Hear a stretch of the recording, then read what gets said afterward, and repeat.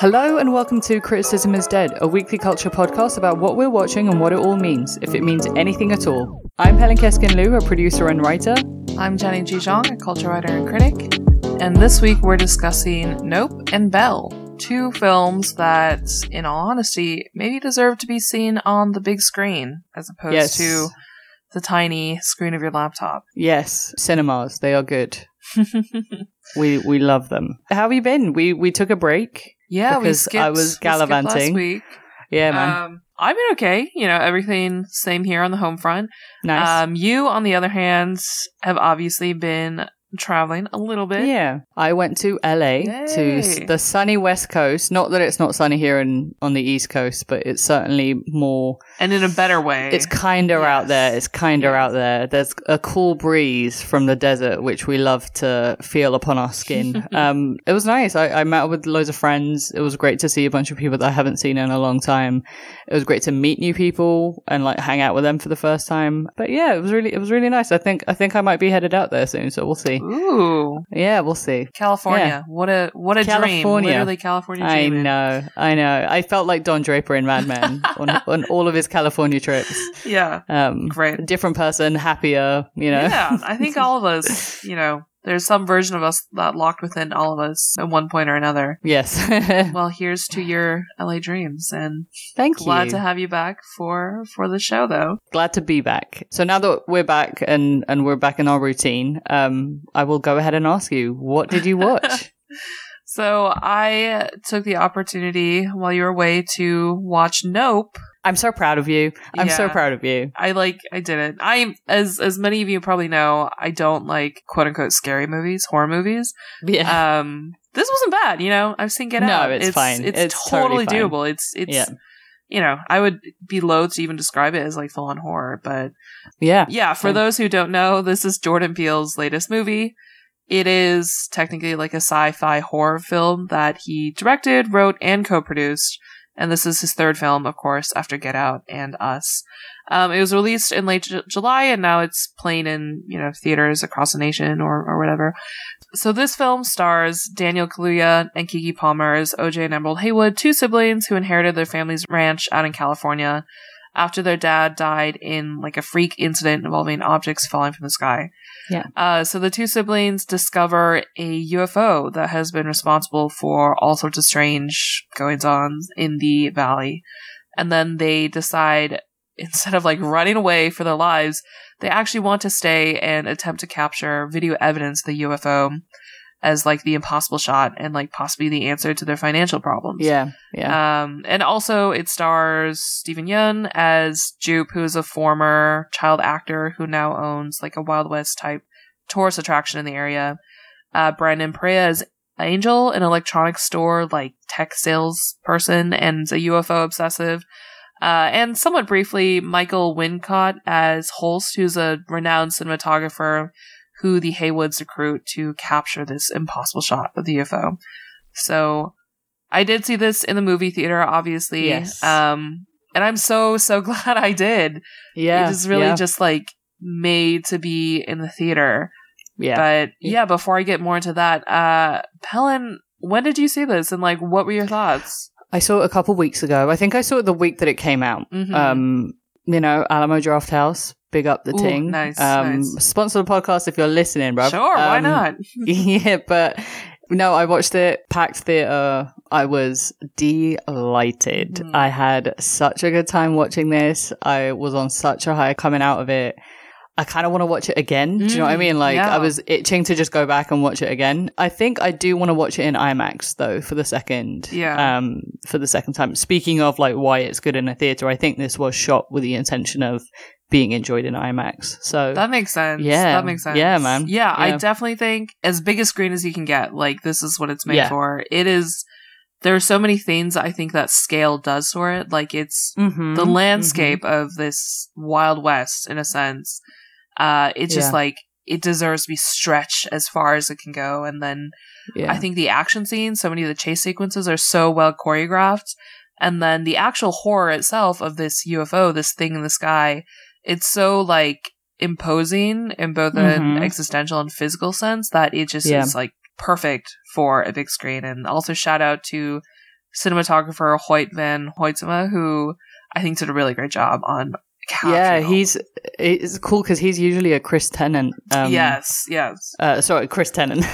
Chris Nolan collaborator. I think he did Tenet and like a bunch of other of his movies. No, it was really cool. I think the coolest part of it, because like you talked about the existential issue, it's The Expanse, right? And like I just came from, like, it'd been a couple months, I guess, but Utah, where The Expanse is so I definitely felt it. Like, it definitely feels very claustrophobic, which is very weird given all the space, but that is the sensation. And you get that from this too. And the funniest part, especially with Something in the Sky that you're watching, please tell me why, even though I intellectually know that it's impossible to see more of a screen that is already in front of you, I was like peering and like craning my neck to see if I could see something. It was just really fun. It was just so cool. Yeah. I think I also want to give a shout out to Hoytema or Van Hoytema for, I think this was for the way that he shot it, because there's a lot of night scenes. Yeah. And I think he shot it day for night, basically. It's like a infrared, I think you can use like an infrared style camera to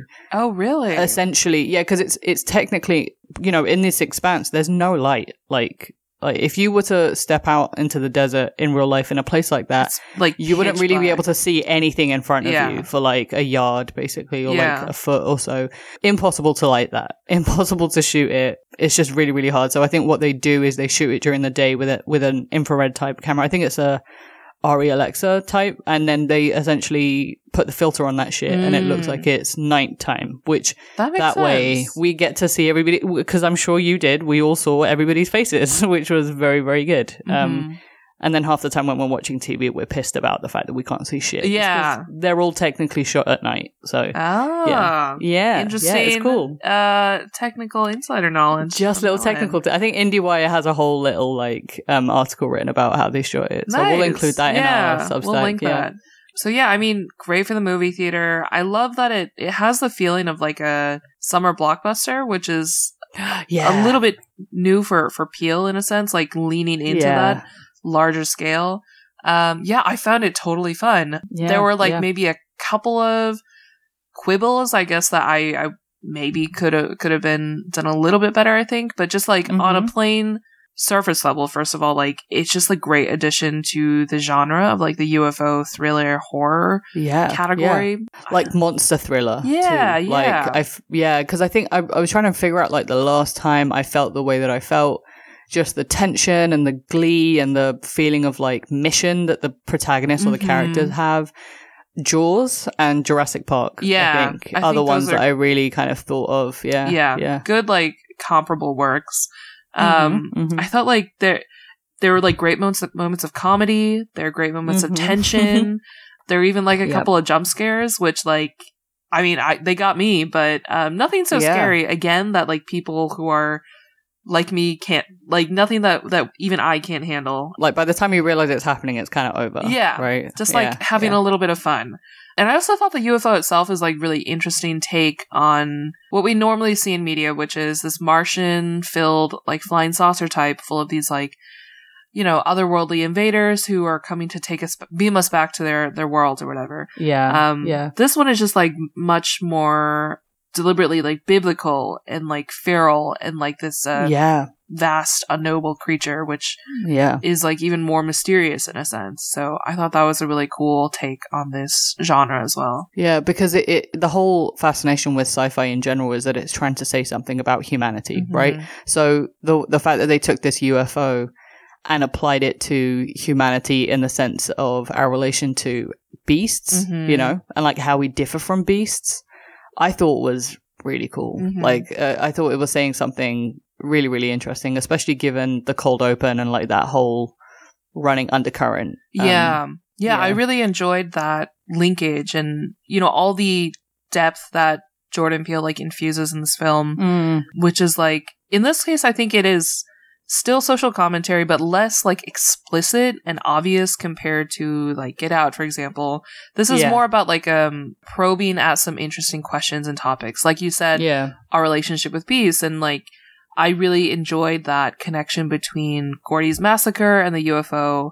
We see this like character Jupe, who as a child believed that this murderous chimp would not hurt him, or at least he believed he saw that. And then that translates into this belief in this current day that the UFO is the same. Like, obviously he can't hurt him, and then that backfires on him, versus like OJ, he has this knowledge about what it's like to work with animals and like the inherent wildness of them. So he knew how to treat this unpredictable creature with a lot more caution. And I thought that was just really neat. Other themes I guess this is really pressing on is obviously the very clear theme of spectacle, like from the Bible opening verse that mentions spectacle to the Haywoods' instinct to capture and like capitalize on this spectacle, and Jupe's attempt to do that too. Jordan Peele's been like very clear that he is like focusing on spectacle in this film, and just like how things like this, like humans, we get addicted to spectacle. They take over our attention, and we gravitate toward it, and we also want to exploit it, and it's probably not good for us, I guess. Yeah, and we are also disgusted by it when we see it happening very clearly.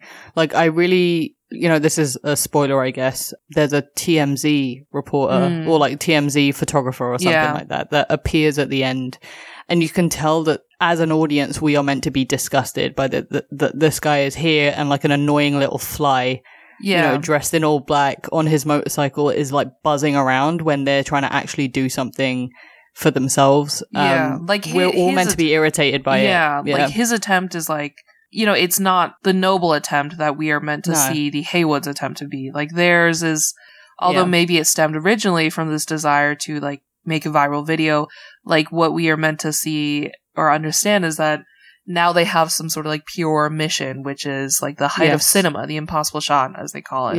And so this movie is also very much about like movie making in a sense, and like the photographic image.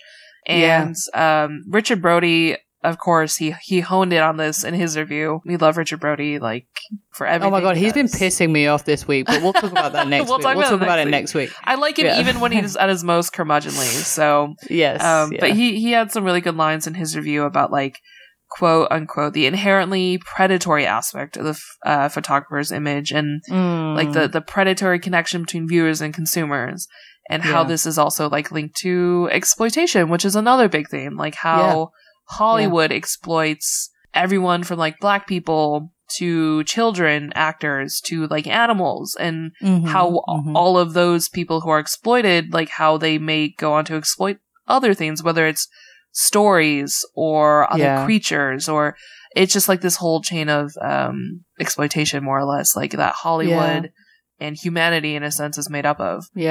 I thought, again, this is spoiler territory, the guy that plays a cinematographer at the end, when he's trying to capture the final shot, and he says like they don't deserve it, they don't deserve the impossible shot. I thought that was so, like, I thought that was a nice little cherry on the top of the whole spectacle cake that Jordan Peele had been like building all the way throughout the film, where he was just like, you're not going to see it, like, we are capturing it, but the rest of the world doesn't deserve to see it. And the whole question of like who deserves to see the spectacle, or who deserves to watch something like this happen, it's a really interesting philosophical question, which I thought was, like you said, like very neatly inserted in.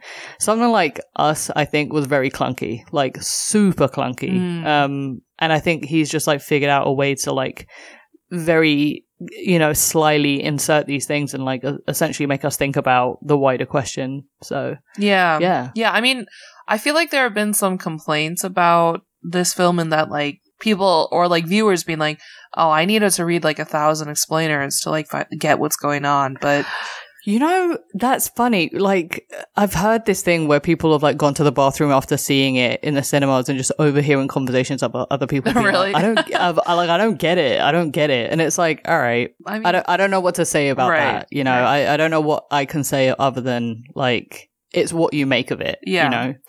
And I mean, the film works on like purely a narrative level too. Even if you don't want to think about any of these extra layers, you can just have a grand old time, and it's like high entertainment. But it would be, of course, like encouraged for anyone watching this, like, to go a little bit deeper and uncover all the extra layers as well, because there's a lot of meaning to be, plumbed from those depths. But at the same time, like, you don't have to, like, you can watch whatever you want and just have fun, because it is like an entertaining film, like a plain, like, narratively, it's pretty simple. Like, it has the expected sort of, I guess, like, series of events that happen, but it's so much fun. Like, I can't even emphasize how much fun I had watching this.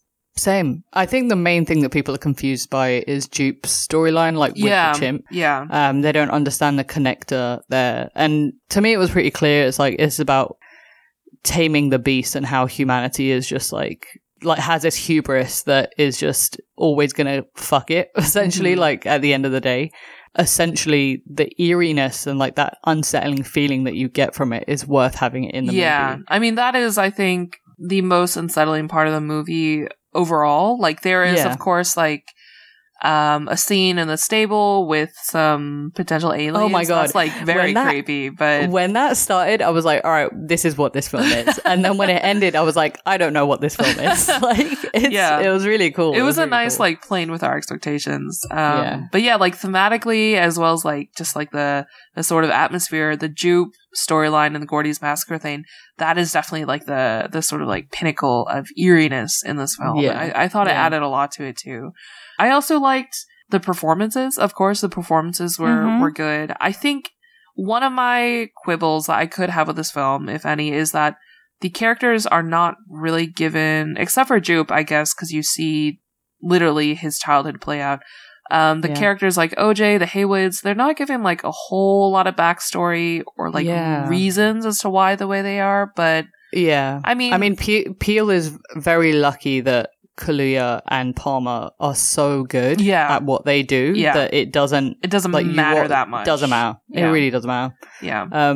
I agree. I think my biggest quibble, like if I was to have a critique, I understand the diversion into Keke Palmer's character in the last act, but we had been following OJ this whole time, and I kind of wish that we weren't then completely taken out of him for, I'm going to say like 15 to 20 minutes. That's what it felt like anyway. I'm sure it was shorter than that. It was definitely shorter than that, but I kind of felt a little bit like I missed him, and I wish that we had, we got to him a little bit faster, or at least there was like a bit of a denouement where we got to see him beyond just him sitting on the horse right at the end. Yeah. As much as I thought that was a very neat, like, closing shot.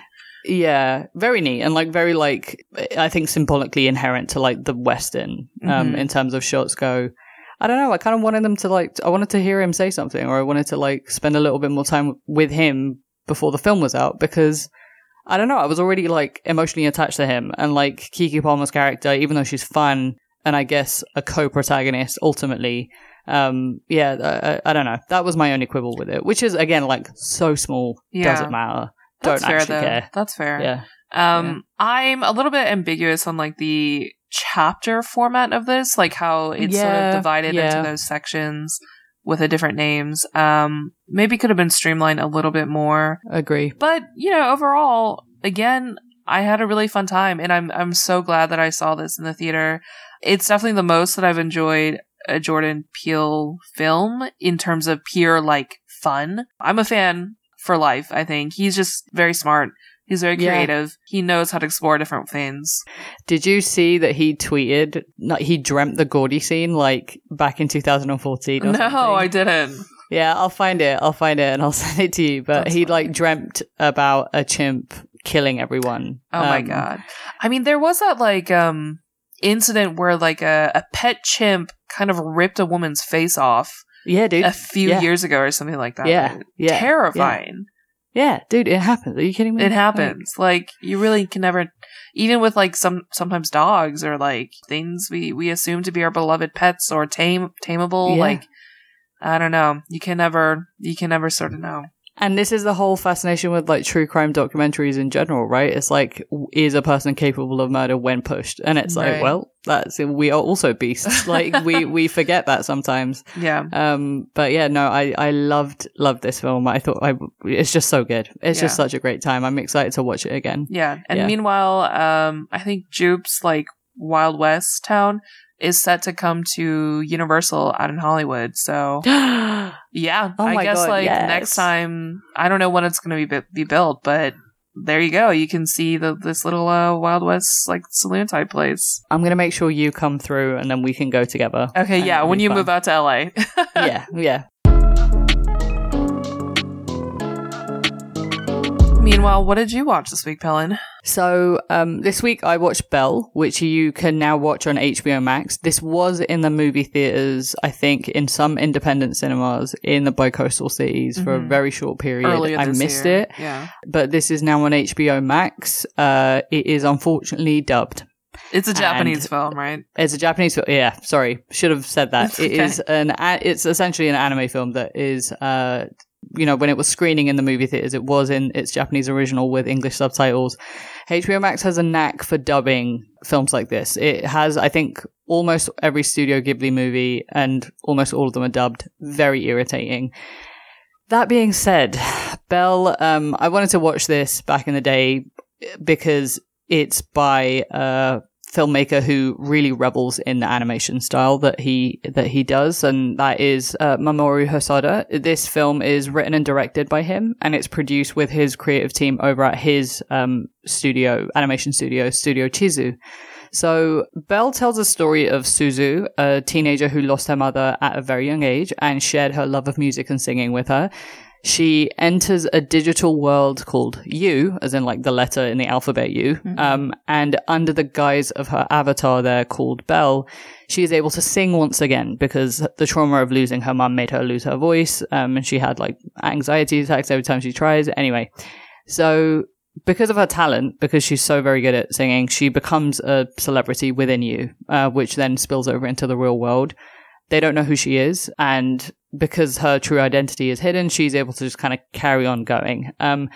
Until another user on U, only known as Beast or Dragon, I think in Japanese, appears, and he shakes up the world of U and because he's a bit of an anarchist, I guess, within this world, and takes Suzu / Belle on a journey to find out who he is and try and figure out what his deal is, because he's just mad for no reason and trying to make sense of his anarchy. So you watched this also on HBO Max, right? Yeah. How did you feel about it? What's your main takeaway? A little mixed, I think. I'm actually kind of a fan of Mamoru Hosoda because I really liked one of his films that he did earlier, Wolf Children, which I think is just one of the best maybe animated films that I've seen. I've seen a few other of his works as well, like The Girl Who Leapt Through Time. And I thought I was a fan of his sort of sensibility and definitely his animation style. This film, I think, felt a little bit shorter for me because I don't know what it was. I think it was the writing primarily. Right. Yeah. And the sort of conceit itself. I think there were some interesting choices throughout it, especially in maybe the last third of the film. But overall, I struggled a little bit getting over my sort of, not repulsion, but just finding corny some of the writing and character choices. Yeah, for sure. I mean, this is one of the downsides of, I think, watching a film like this on a TV screen. The element of shock and awe that you get from the cinema screen in terms of especially the animation is taken away. So then you start focusing on the things that you give equal weight to certain things, like the writing, understandably. So I get you. I think I'm a little bit mixed as well. I do want to give a little bit of context for our listeners that don't know Hosoda's general work. He essentially worked on... Were you a big Digimon fan? Oh, yeah. Question. And actually, at least the one Digimon movie that I watched, which I own on VHS from since I was a child... Yeah, a fucking masterpiece. Dude, I burnt that fucking tape through. I watched that film so many times. But yeah, so he directed 2 Digimon adventure films. And then he was going to go on to direct Howl's Moving Castle at Studio Ghibli. Oh, I didn't know that. He ended up leaving the project due to creative differences. He wanted to do it. Hayao Miyazaki. He's criticized him very publicly and been I don't jive with Miyazaki's insistence on using female protagonists as like a symbol of like innocence and like purity or whatever. I don't know. There's like low-key some kind of like feud between them. There's some shit. Yeah, I mean, it makes sense, especially because he got kicked off the project. What ended up happening was he wanted to make it his own style. And the studio was like, no, we would want you to replicate Miyazaki's style. And he was like, absolutely not. And then left. But left or got fired. I'm not sure which happened first. And then anyway, he went on like to make, like you mentioned, The Girl Who Leapt Through Time. And then after setting up his own animation studio, the aforementioned Studio Chizu, he made a number of films. Most notably, I think the Academy Award nominated Mirai. Did you ever watch Mirai? No, I've never seen it actually. Yeah, I think I'll get around to that after this. So animation-wise for this film, Belle in particular, it was a collaborative effort. Belle and I think The Beast were designed by Jin Kim, a famous Disney animator. And then the world of You itself was designed by the London architect Eric Wong, which I think is really cool. It's really cool that they like bring in architects to like build houses and stuff within animation. And then the background work actually was by Cartoon Saloon, the Irish animation studio that did Wolfwalkers, which we talked about last year. Yeah, remember Wolfwalkers? Yeah, that's cool. Essentially, like we mentioned before, I wish I saw this in a movie theater because it is astonishingly beautiful, like especially the different styles of animation. It's very clear on the screen, the difference between like Belle and the Beast, for example. It is very leaning into like a Western Disney style, especially the Beast. And then you go into the world of Suzu and it's the more traditional like anime style of character work. So I really appreciated like how different it was.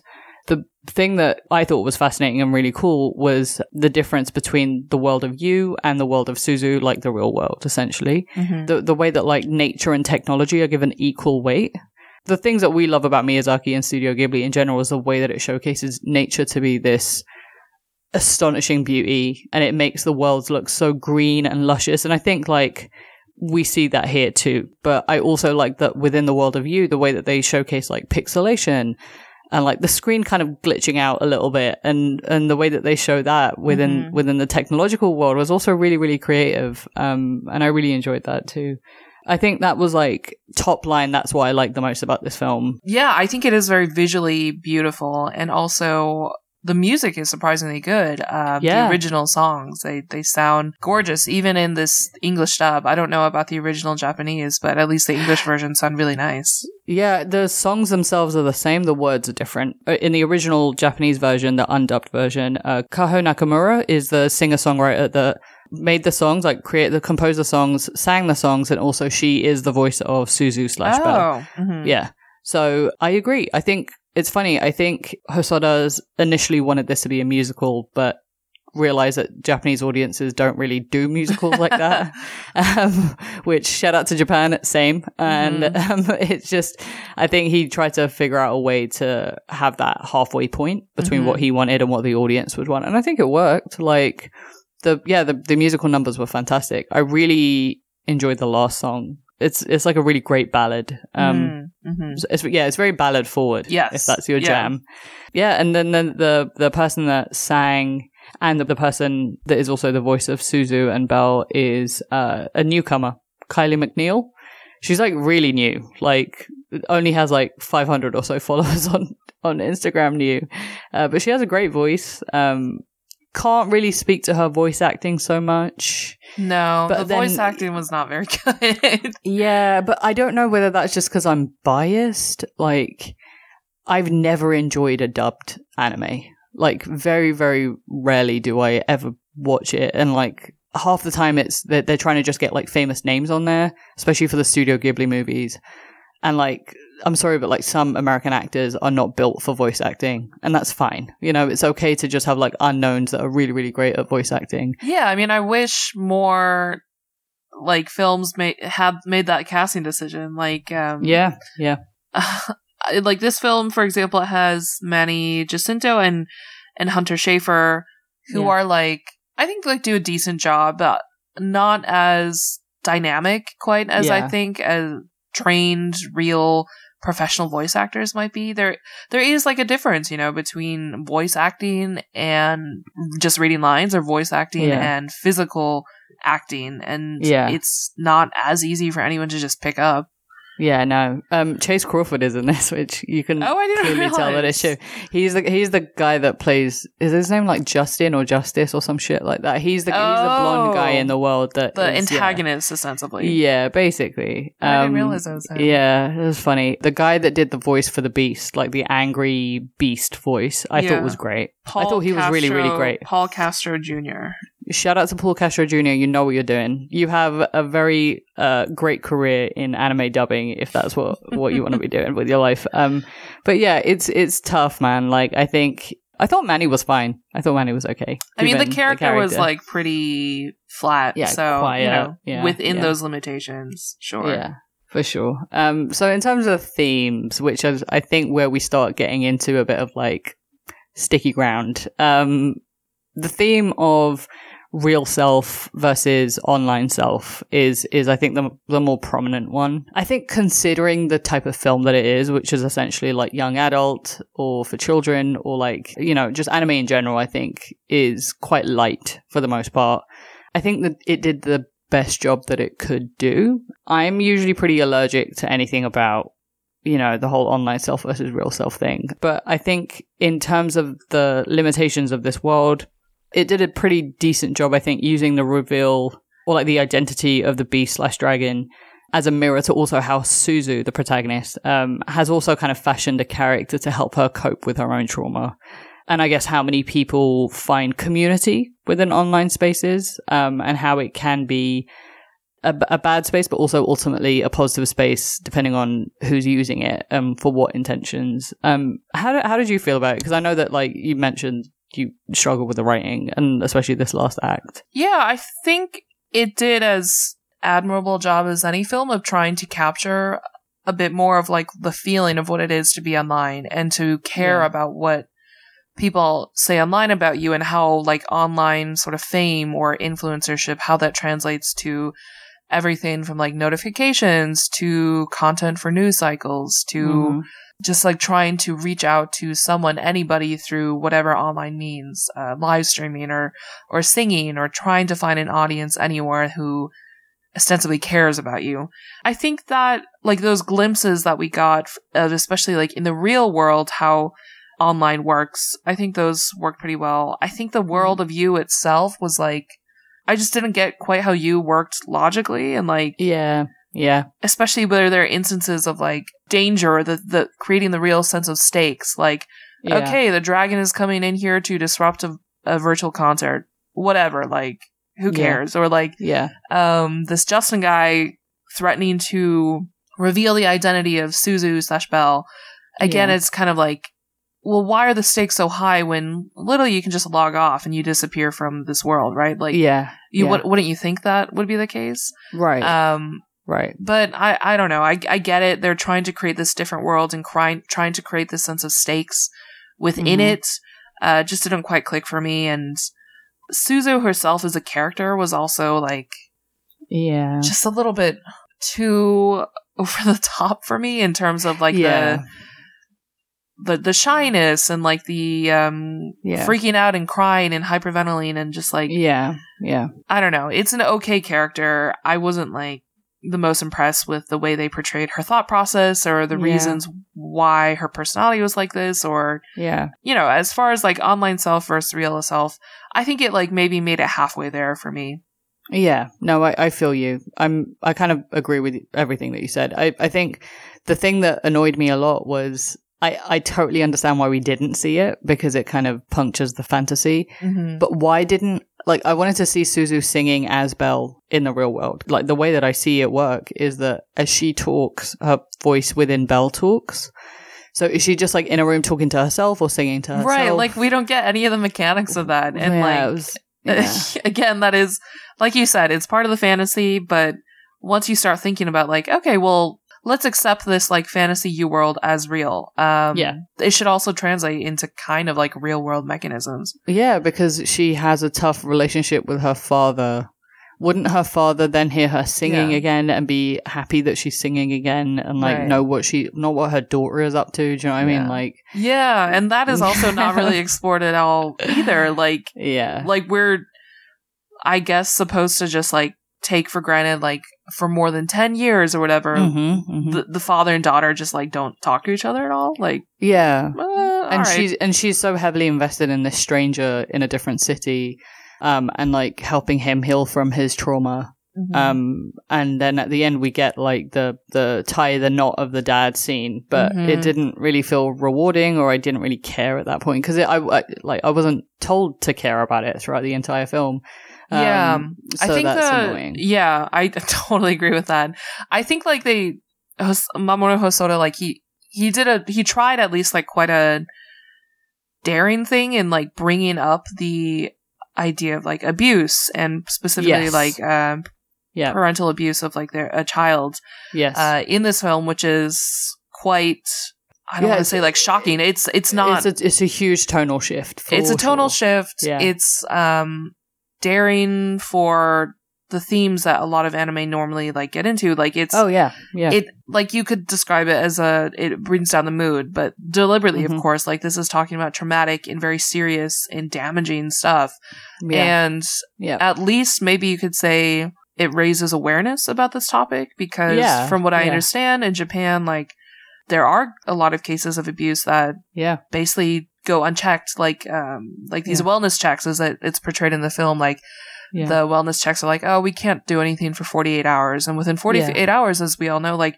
abuse can worsen significantly. People can die. People can get seriously injured. So I mean, I guess I'd say at the very least, it's admirable that they're using this platform and this work of art to try to raise that issue and raise awareness of this issue. But also, like, at the same time, it's just like so kind of fantastical the way that they actually deal with abuse. Like, you're telling me a 17-year-old girl is going to go over to this place to find the site of, where these two children are in danger, and to herself stand up to this like abusive father figure, and just like staring at him is like enough to get him that's back enough down. Yeah, exactly. And then go on to leave these two children still in that person's care, and like I don't know, it's supposed to be a fairy tale, so it is sort of like the fairy tale light version of this, but if it was gonna delve into like this abuse like that, I really wish it had sort of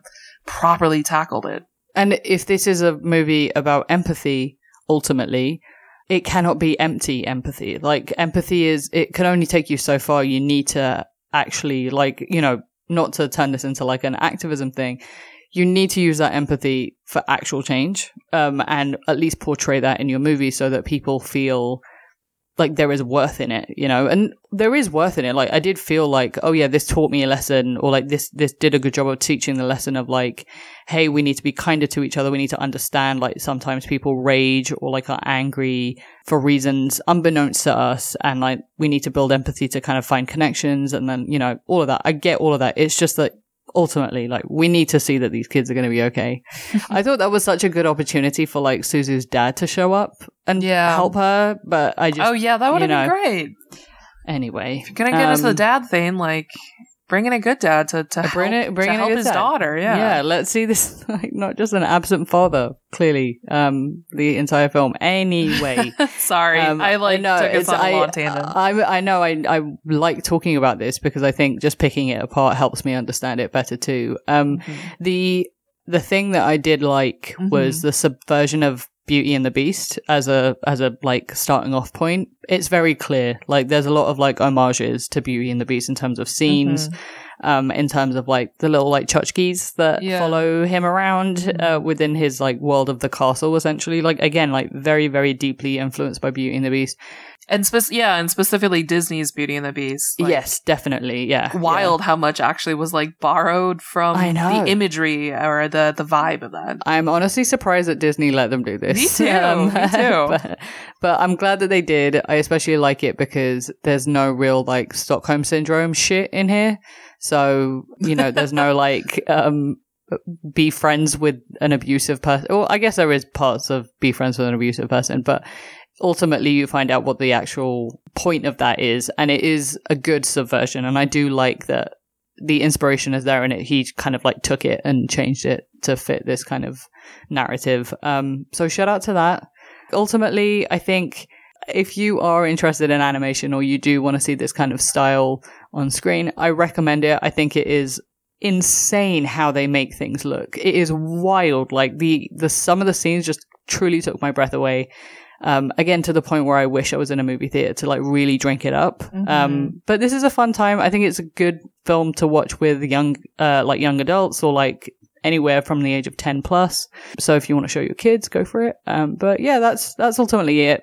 Some issues, ultimately good. Yeah. And I think, again, I'll just add like for a maybe more emotionally mature and I would say resonant, example of Mamoru Hosoda's work, like Wolf Children. That is the film to watch. So this week for Culture Notes, we will be talking about the absolute mania that seems to be going on in Hollywood with HBO Max. So, Jenny, do you want to kind of give us a brief little rundown and then we can chat about like what it all means? Yeah. So it's been like a sort of chaotic week last week for fans of HBO Max, which we all know has been like the superior streaming service up till now. Yes. There were early reports from The Wrap primarily saying that there are layoffs and that HBO Max was like folding and all of its like originals were going out the door. And I don't think it's been confirmed that all of that is happening, but changes are coming. So HBO Max, as you know, like HBO was acquired last year, I believe, and there is basically new management. So what they're planning to do starting in summer 2023 is they're going to combine HBO Max with Discovery Plus. And nobody is really sure what that means for like HBO Max originals, for example, for the staff, for the workers, for the creatives who are putting everything into HBO Max. For subscribers, do we still get to keep all of our favorite shows and films? And is this going to change, what again has been up until now, like kind of like a technically wonky, often frustrating, but overall, as far as its archive goes, like the best streaming app. So I think that's kind of the gist of it. And also the new head honchos confirmed like they do not want to release films straight to streaming again. They're basically reversing an earlier decision to offer original films streaming on the app, like concurrently with theaters or whatever. Yeah, so if anyone remembers, I guess 2 years ago now, 2 summers ago. Wild. For the viewers, for the audience, it was fantastic because we could just watch these incredible films on our TVs. For, I think, the honchos that wanted to make as much money as possible, they were pissed. And then now people are going back to movie theaters and watching films and money is being made again. So now the current honchos are like, well, we never need to do that because if we just release it through theatrical release, we're going to make a lot of money. But I think the thing that made people a little bit mad was the whole news of Batgirl. Yes. So Batgirl is a film that is a little bit contentious, I think, like a long difficulty of getting made. And eventually got made. I think they were almost done with this film. I think it was just post-production, maybe a couple of reshoots. They'd already spent like $80 or $90 million on this film, I think. And because of this new management, they decided that instead of just throwing it on the streaming service, they would much rather never have the world see it. Yeah, we're just never going to see this film.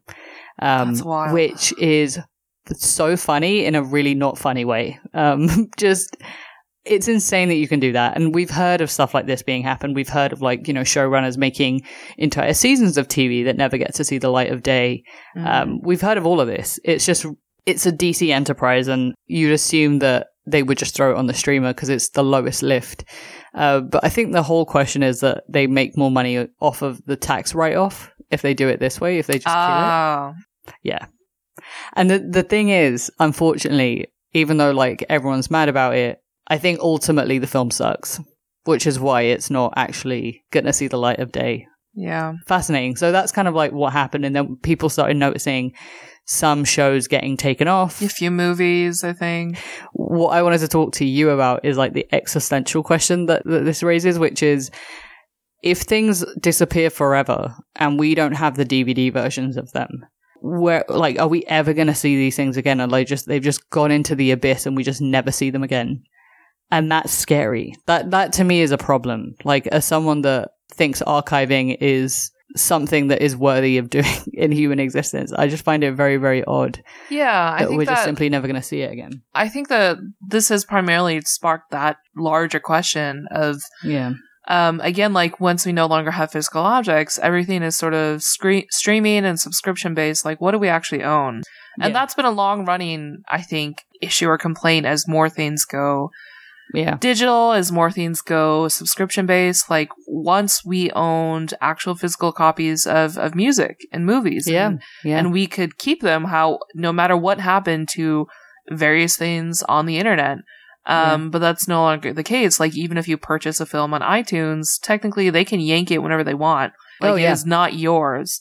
So I think people are really worried about this. They're worried about so much being lost to time and like technological things that we can't control.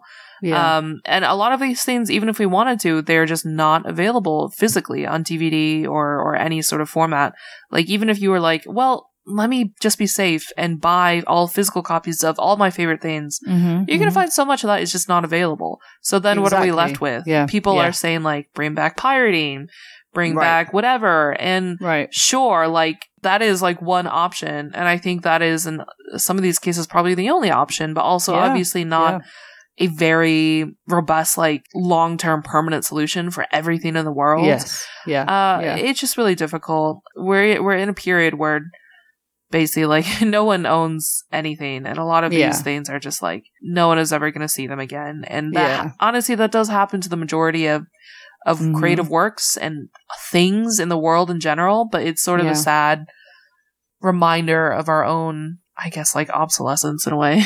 Oh, totally. It's fascinating to see how ultimately CEOs that just care about money don't give a fuck about creative work. And that is sad and depressing, but also evergreen. Yeah, tale as old as time. Yeah, man. Capitalism. It's terrible. Who knew? So that's the dispatch from Hollywood, I guess. In the meantime, if you are watching anything that you think we should check out, please let us know at criticismisdead@gmail.com, or just at us or DM us at criticismisdead, all one word, on Twitter and Instagram. For extended show notes, including links to everything that we've been talking about and more, please subscribe to criticismisdead.substack.com. As always, thank you so much for listening. Please rate and review us on Apple Podcasts with a clean 5 stars. And then tell a friend about us, because we love friends of friends and all the friends. Let's all be friends. Thank you so much. We will see you next week. Bye. Criticism is Dead is produced by Pelin Keskin-Liu and Jenny Gijan. Our music is by Rika. Our artwork and design are by Sarah Macias and Andrew Liu.